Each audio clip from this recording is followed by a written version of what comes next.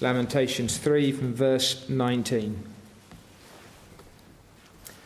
Remember my affliction and roaming, the wormwood and the gall. My soul still remembers and sinks within me. This I recall to my mind, therefore I have hope. Through the Lord's mercies we are not consumed, because his compassions fail not. They are new every morning. Great is your faithfulness. The Lord is my portion, says my soul, therefore I hope in him. The Lord is good to those who wait for him, to the soul who seeks him. It is good that one should hope and wait quietly for the salvation of the Lord. It is good for a man to bear the yoke in his youth. Let him sit alone and keep silent, because God has laid it on him. Let him put his mouth in the dust. There may yet be hope. Let him give his cheek to the one who strikes him, and be full of reproach. For the Lord will not cast off forever. Though he causes grief, yet he will show compassion according to the multitude of his mercies. For he does not afflict willingly, nor grieve the children of men. To crush under one's feet all the prisoners of the earth, to turn aside the justice due a man before the face of the Most High, or subvert a man in his cause, the Lord does not approve. Who is he who speaks and it comes to pass, when the Lord has not commanded it? Is it not from the mouth of the Most High that woe and well-being proceed? Why should a living man complain, a man for the punishment of his sins? Let us search out and examine our ways and turn back to the Lord. Let us lift our hearts and hands to God in heaven. We have transgressed and rebelled. You have not pardoned. Let's pray once more.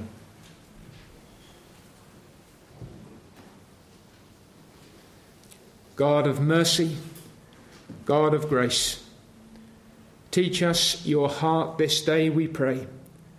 Bring us to you in humility and with confidence in your compassions, because they do not fail.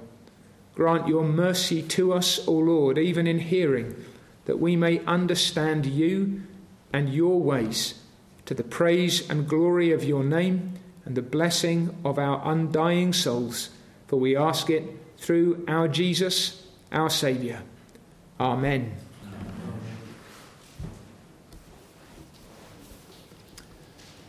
One of the most pressing, the most urgent, the most often repeated questions that you and I ask, and that many ask, is why? Sometimes just why? Why this? Perhaps more particularly, why me? Why is this so painful? Why does it happen so often? Why does it last so long? Why does it have to be so hard? There is some legitimacy in asking such a question, but there's also a great danger. We read it in verse 39. Why should a living man complain, a man for the punishment of his sins? Sometimes behind the question why is the suggestion or the implication that I don't deserve this, that I deserve better, that rather than some kind of suffering, I deserve blessing. Or perhaps that I don't really need to go through this. There's no value in this for me. And the book of Lamentations is written by a people who are under the chastisements of God, the judgments of their covenant Lord. And so when I use that language of judgment in the context of a covenant God, understand then that this is God dealing with his beloved people. And they are asking why. Jeremiah, sometimes called the weeping prophet. A Jeremiad is another word for a lamentation. From the beginning of his ministry, and perhaps especially toward the end, as he looks to the coming judgment upon Jerusalem. And then as he goes through that himself, he is grieving and mourning over the trouble, the trial, the affliction, the grief that has come to the people of God. And so if we're going to ask why, we need to ask why in the right spirit. We need to ask why for the right reasons. And we need to find the answer to the why, not from merely our experience or our imaginations, but from the word of this God. We're told in verse 33 of Lamentations 3 that God does not afflict willingly, nor grieve the children of men.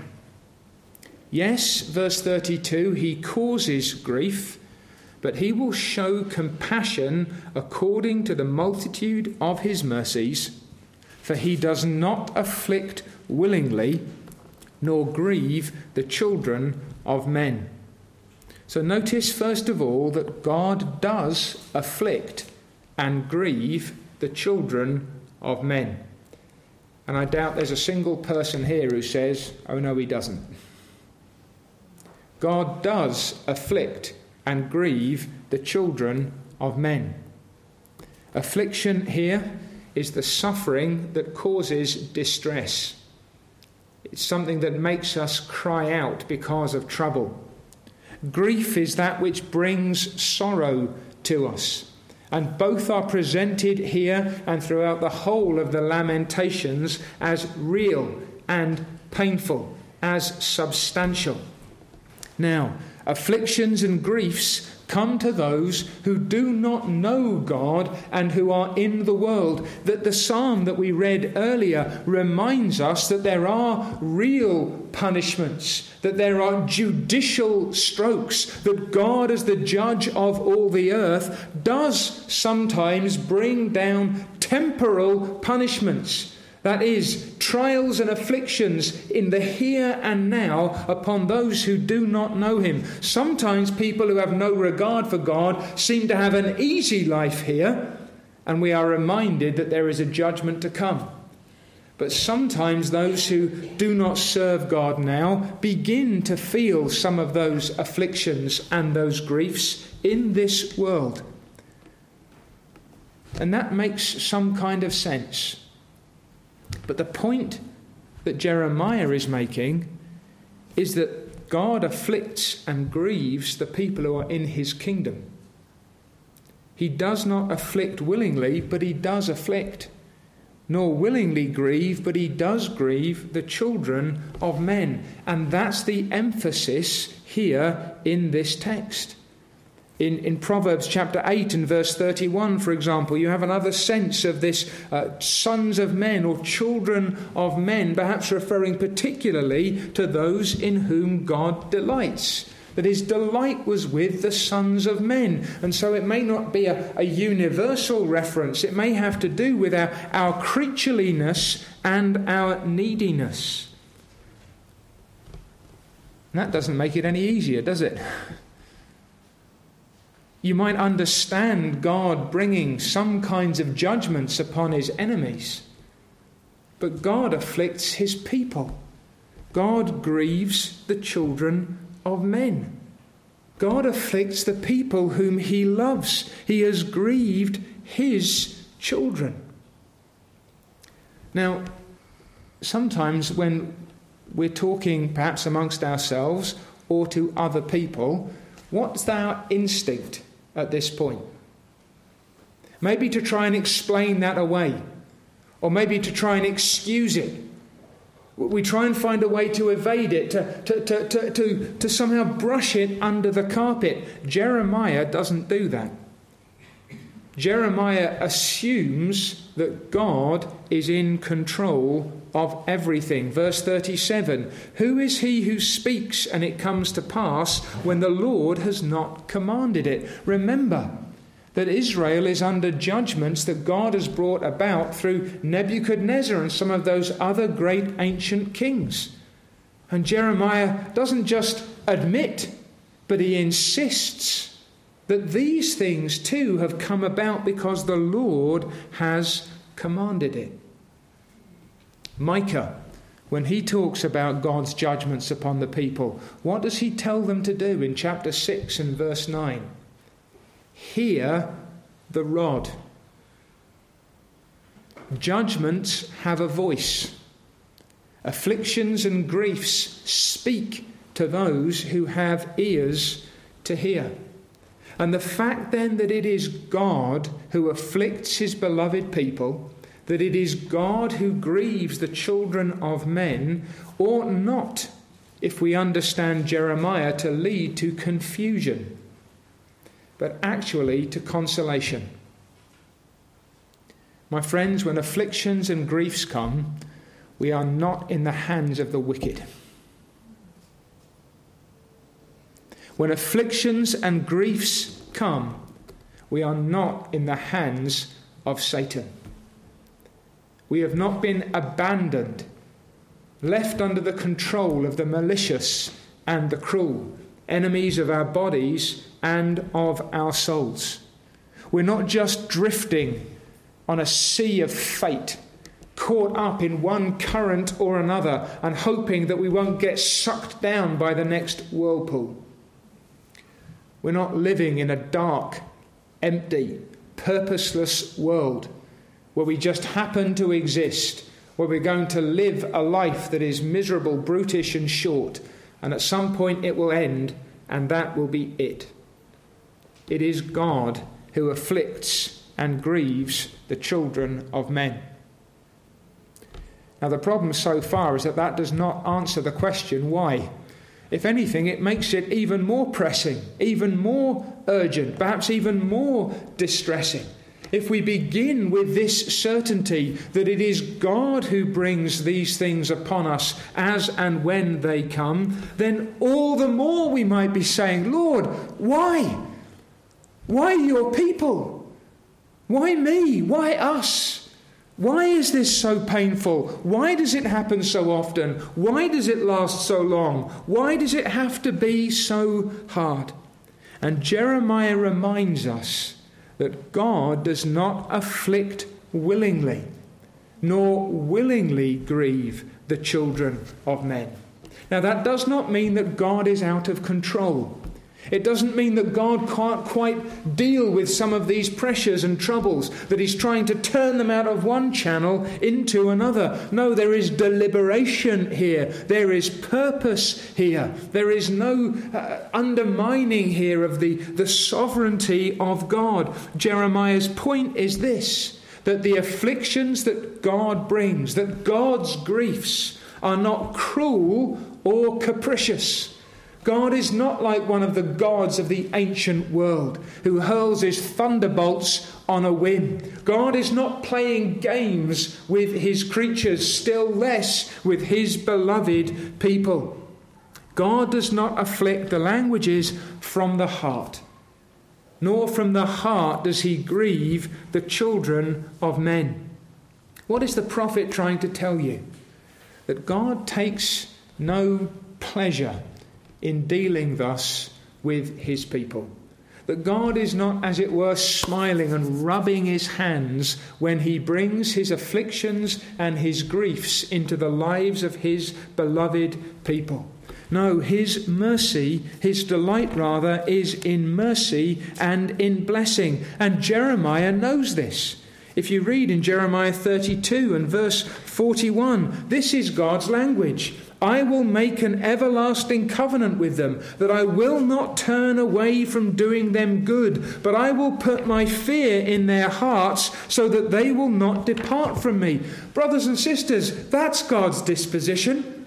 That's what comes from God's heart. That's the very expression of his being, that covenant mercy, that great kindness, that everlasting faithfulness. He causes grief, yes, but he will show compassion according to the multitude of his mercies, for this affliction does not proceed from his heart, nor the grief that comes to the children of men. You know the way that Isaiah speaks in chapter 28, that judgment is God's unusual work. The sense seems to be that you have to force God to bring these judgments and chastisements upon people. And what happens when he does? Again, Hosea chapter 11 and verse 8. How my heart is stirred.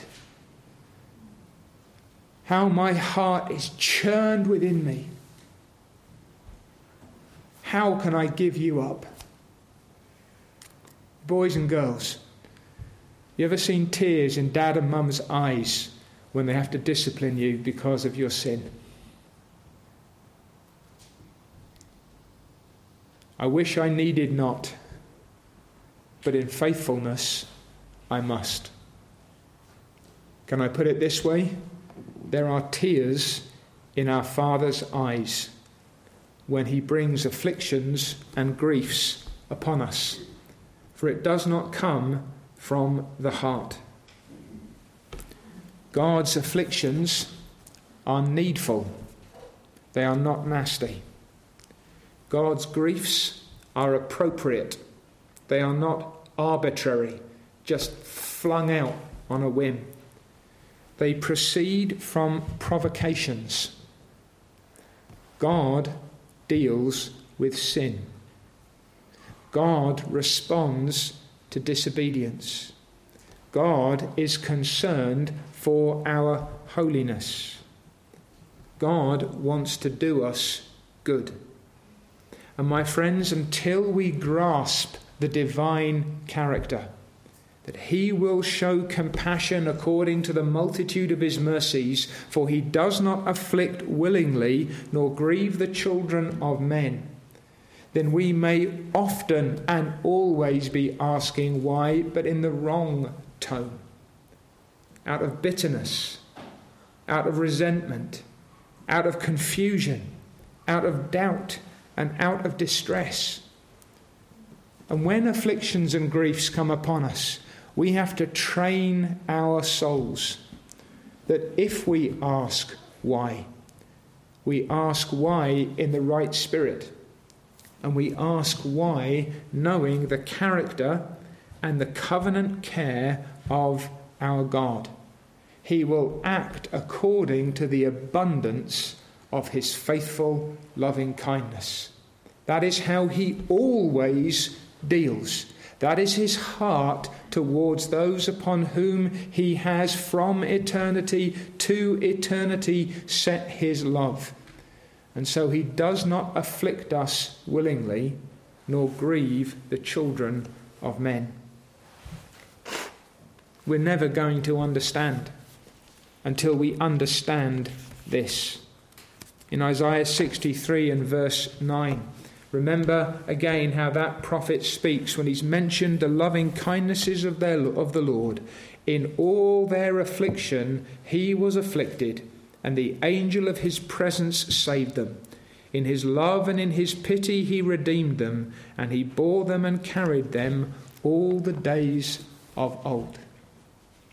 The God who afflicts is with us in our afflictions because of his faithful compassions, his covenant mercies, which do not fail. And we still haven't answered the question, why? But we need to lay this foundation. Why this? Why for so long? Why so painful? Why so often? Why is it so hard? We need to remember, first of all, that it is God's grief that has come upon us. That the Lord has laid this affliction on his beloved people. And that only begins to make sense when we contemplate further that the Lord does not afflict willingly, nor willingly does he grieve the children of men. That at root, the dealings of our covenant God with us are full of his mercies, his tender mercies, his faithful compassion. So why? Why does God deal this way with his beloved people? Why are there afflictions and griefs for us in this world? How do you explain that? How do you respond to that? Answer the first. Sometimes you can't. Now, I think in measure you can, but often in detail you cannot. There are times in our experience as God's people when, as it were, having wandered through the marshy forests beneath, we begin to climb up some sort of incline, and that in itself can be a painful and a sweaty experience. But there comes a point at which we can stand and we turn and we look back. And if you're a believer, I trust that there have been occasions when you can look back and you see the points of distress and sorrow, the afflictions and the griefs that God brought upon you at certain points in your pilgrim path. And from that vantage point you can say, now if the Lord had not dealt with me in that way then, do you see the danger into which I would have gone? You might have turned aside to that path and it would have taken you to destruction. You might have walked in that way and it would have led you to the pit. But God put affliction in the way. God gave you a grief that would stop you. It's lovely to be able to do that. But can you always? Aren't there times when you look back and the past is clouded? You do not know why God has done what he has done in detail. You cannot trace out every step of the way. It may be, my friends, that when we come at last to heaven, the highest of high points, we will be able to look back and we will be able to see the whole of the way spread before us and be able to make sense of things of which we cannot now make sense. Or it may be that when you come to glory, the clearest view you will have is of God in Christ. And you may still not grasp then or ever all the ways in which you were led. But you will see his divine compassions. You will understand his love and his wisdom and his mercy. And that in itself will make sense of all that you have been through in order to bring you there. So my first answer is, you do not always know why. We rarely know it immediately. We do not always understand it in detail. We may never, in this life or even in the life which is to come, be able to trace out every step, understand and grasp all of the Lord's afflictions, and interpret all of God's griefs. And faith rests there. Faith can rest where reason cannot penetrate. And there will be times, my friends, especially in the short term, when only the character of our covenant God will answer your question, why? And it is the God who spoke to us in Hebrews chapter 13, who said, I will never leave you or forsake you. God is my helper, I will not be afraid, we respond. What can man do to me? And that may be where we rest. But there is a second answer, because God in his mercy has given us some answers to the question, why? Now these are not all the answers, and they are not all the answers that apply in every case. But they are some of the reasons why the God who loves his people brings afflictions and griefs upon us. And we need to look back at what we've been through. We need to look around at some of the things through which we may be passing, and we need to understand as we look ahead, for if afflictions and griefs are not our companions at this point, they will be. And we need to appreciate why God acts in this way toward his beloved people? First of all, it is to show us our sin.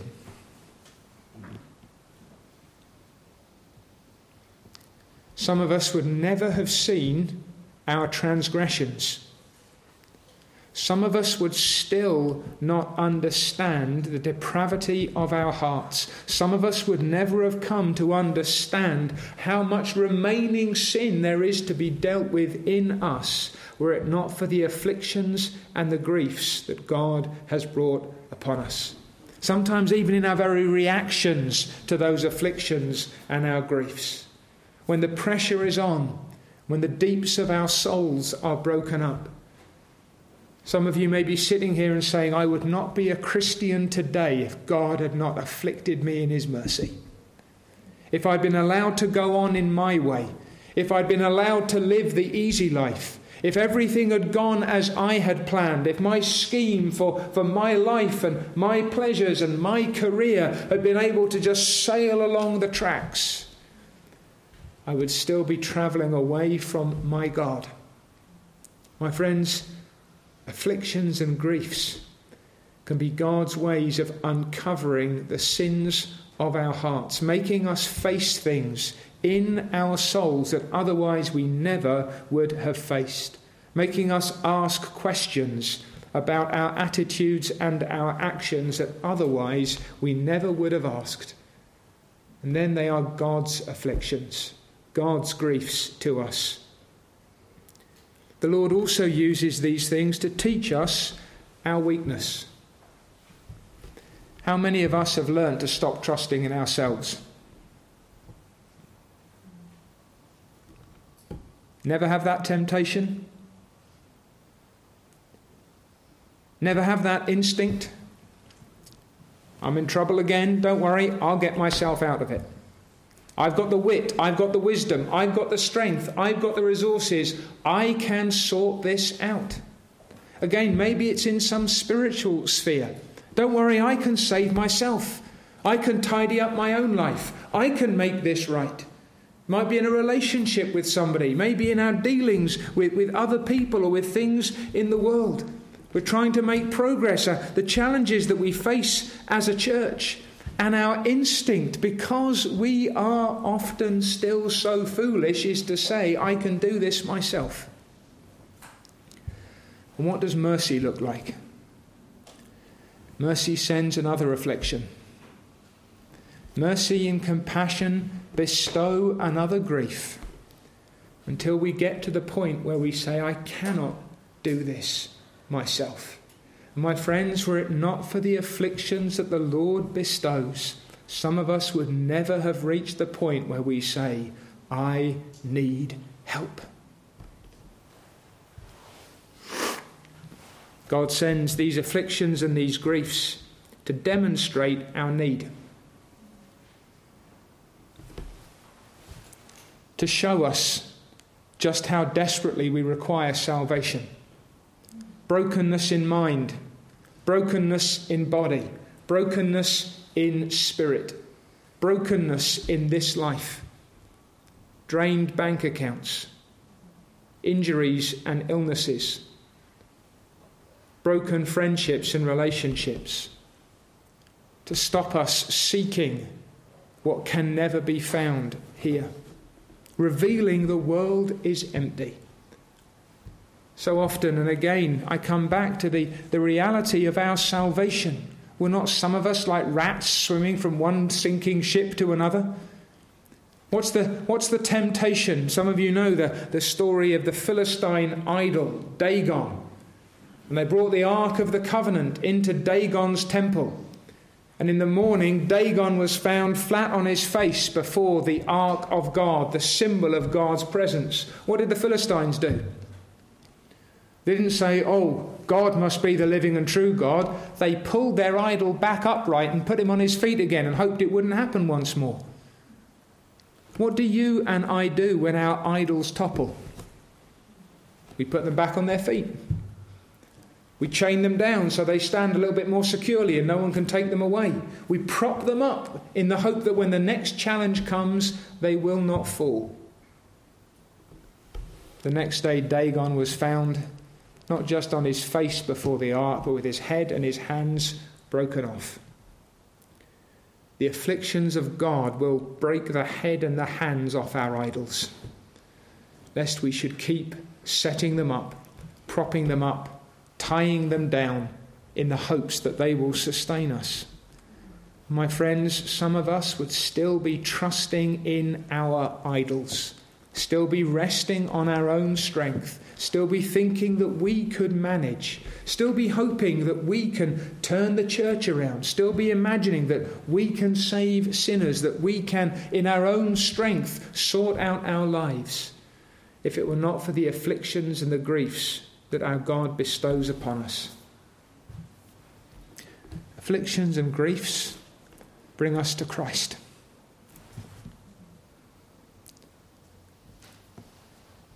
How many sorrows of soul did some of us pass through before we cried out, God, have mercy upon me? Think of the Philippian jailer. Some of us were Lydia's. Praise God for his compassions toward us in that respect. The Lord opened her heart gently that she might receive the things that were spoken by the Apostle Paul. But some of us are like the Philippian jailer. And it wasn't until the earthquake came, and it wasn't until everything felt like it was falling down around our ears. And even then, the compassion, do yourself no harm, we are all here. What must I do to be saved? Some of us, because of our sinful stubbornness and our stubborn sinfulness, will never ask that question, or would never have asked that question, until the earthquake had shaken everything around us. Now, I wouldn't wish that earthquake upon any person here, unless that's what it takes to make you ask, what must I do to be saved? There's compassion. The compassion that brings afflictions, the compassion that brings griefs, that brings a sinner to the point of asking, how may I obtain this Jesus? Have you reached that point? It may be a light stroke that falls upon you. It may be a passing grief. It may be the merest touch of God's rod. Or it may be that we need the heavy strokes, that we might cry out to God for mercy. And then the afflictions and the griefs of God chasten us for our sin. This again is the language of Hebrews chapter 12. If God didn't do this, you wouldn't be his child. Now, how much has the wretched thinking of this world crept into our minds and hearts, that our instinct is that a father who disciplines his child cannot love him? Not beats him to a pulp, not hurls abuse at him, not dangles him from the wrist in the supermarket and slaps him about because he's angry with what he's done. But the chastening of the Lord, that's not discipline. My friends, a father who loves disciplines his child when the child goes out of the way. A father who loves brings the rod righteously, appropriately, with the right amount of force in order to correct us in the ways that we should not go.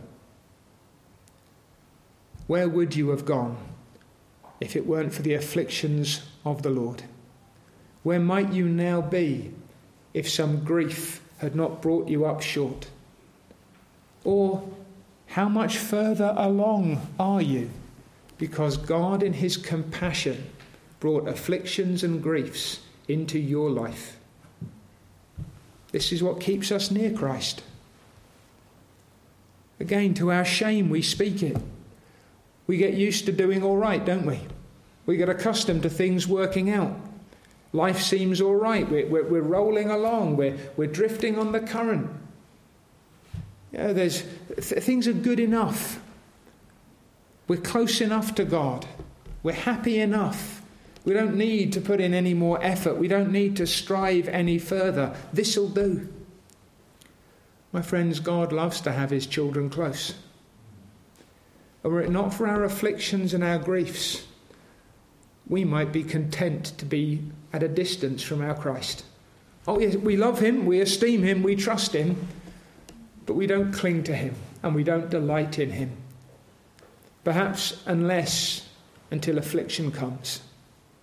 Haven't you learned to pray in affliction? Hasn't grief taught you to cling to your Saviour?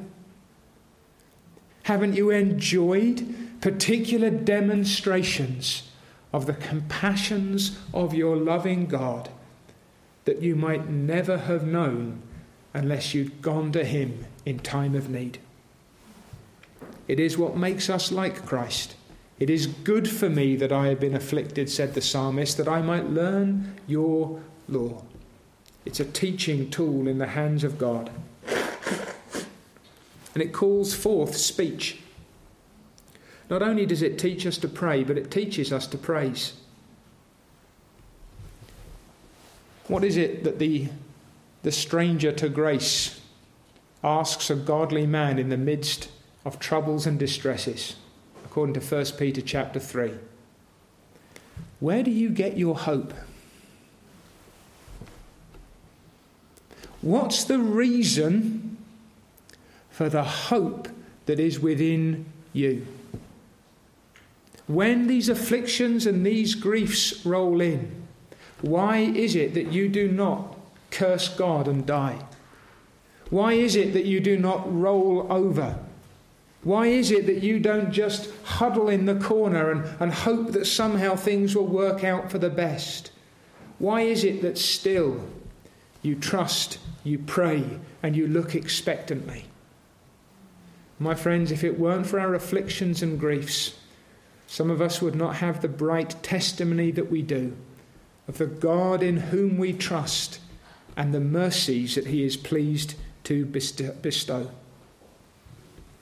Afflictions and griefs are the means so often whereby God displays his love towards those who would not know it or would not have it by any other means. Now, please don't misunderstand me. I am not saying that we are like old covenant Israel under the judgments of God. What I am saying is that their God is our God. And that Jeremiah's confidence concerning the covenant compassions of the Lord needs to be our confidence too. Some of us might say, I don't know much of this. Some of us might say, I know more of this than I might wish. Some of us may be looking back on afflictions and griefs. Some of us may be in the midst of afflictions and griefs. Some of us may be looking ahead, even fearfully, to afflictions and griefs that may come, and that if we are faithful in Christ Jesus, will come. But let us not wander, and let us not stray, and let us not challenge and debate our God. Whom the Lord loves, he chastens. These afflictions, these griefs, we should not assume, we should not assess, we should not trace up as if God has a heart of anger toward us, as if God is disposed against us. Because affliction, says Jeremiah, is not God's last word. To his people it is always mercy. When the gold has been refined, God will, in his grace, remove the flame. The aims of these things are not to bring us finally to grief, but at last to bring us to glory. you must through many tribulations enter the kingdom of heaven. So let us respond to God's afflictions and griefs as they come and when they come with humility. Let him sit alone and keep silent because God has laid it on him. My Father is in control, and I lay myself in the dust before him. Penitence, verse 40. Let us search out and examine our ways and turn back to the Lord. Again, please understand me. I am not saying that afflictions and griefs always come as some kind of punishment for the sin that you have committed. But they are one of the things that God uses to deal with our continued sins as his children. So let us search out and examine our ways and turn back to the Lord. There needs to be patience. It is good, verse 26, that one should hope and wait quietly for the salvation of the Lord. Tears endure for the night, but joy comes in the morning. We need to trust him. Verse 31, the Lord will not cast off forever. We need to hope in him. Verse 24, the Lord is my portion, says my soul. Therefore I hope in him. Remember who walks with you. In all their afflictions, he was afflicted. Who responded in the perfect way to the griefs and sorrows which he endured. My friends, there is a Christ-like response to God's griefs, to the Lord's afflictions. He is with us in them. His compassions do not fail. He will lead us through these griefs. He will use these griefs to bring us at last to glory, made like him. And then, even if you cannot look back and see all that he intended, you will at least be able to look up and know that he meant it for our good. Amen.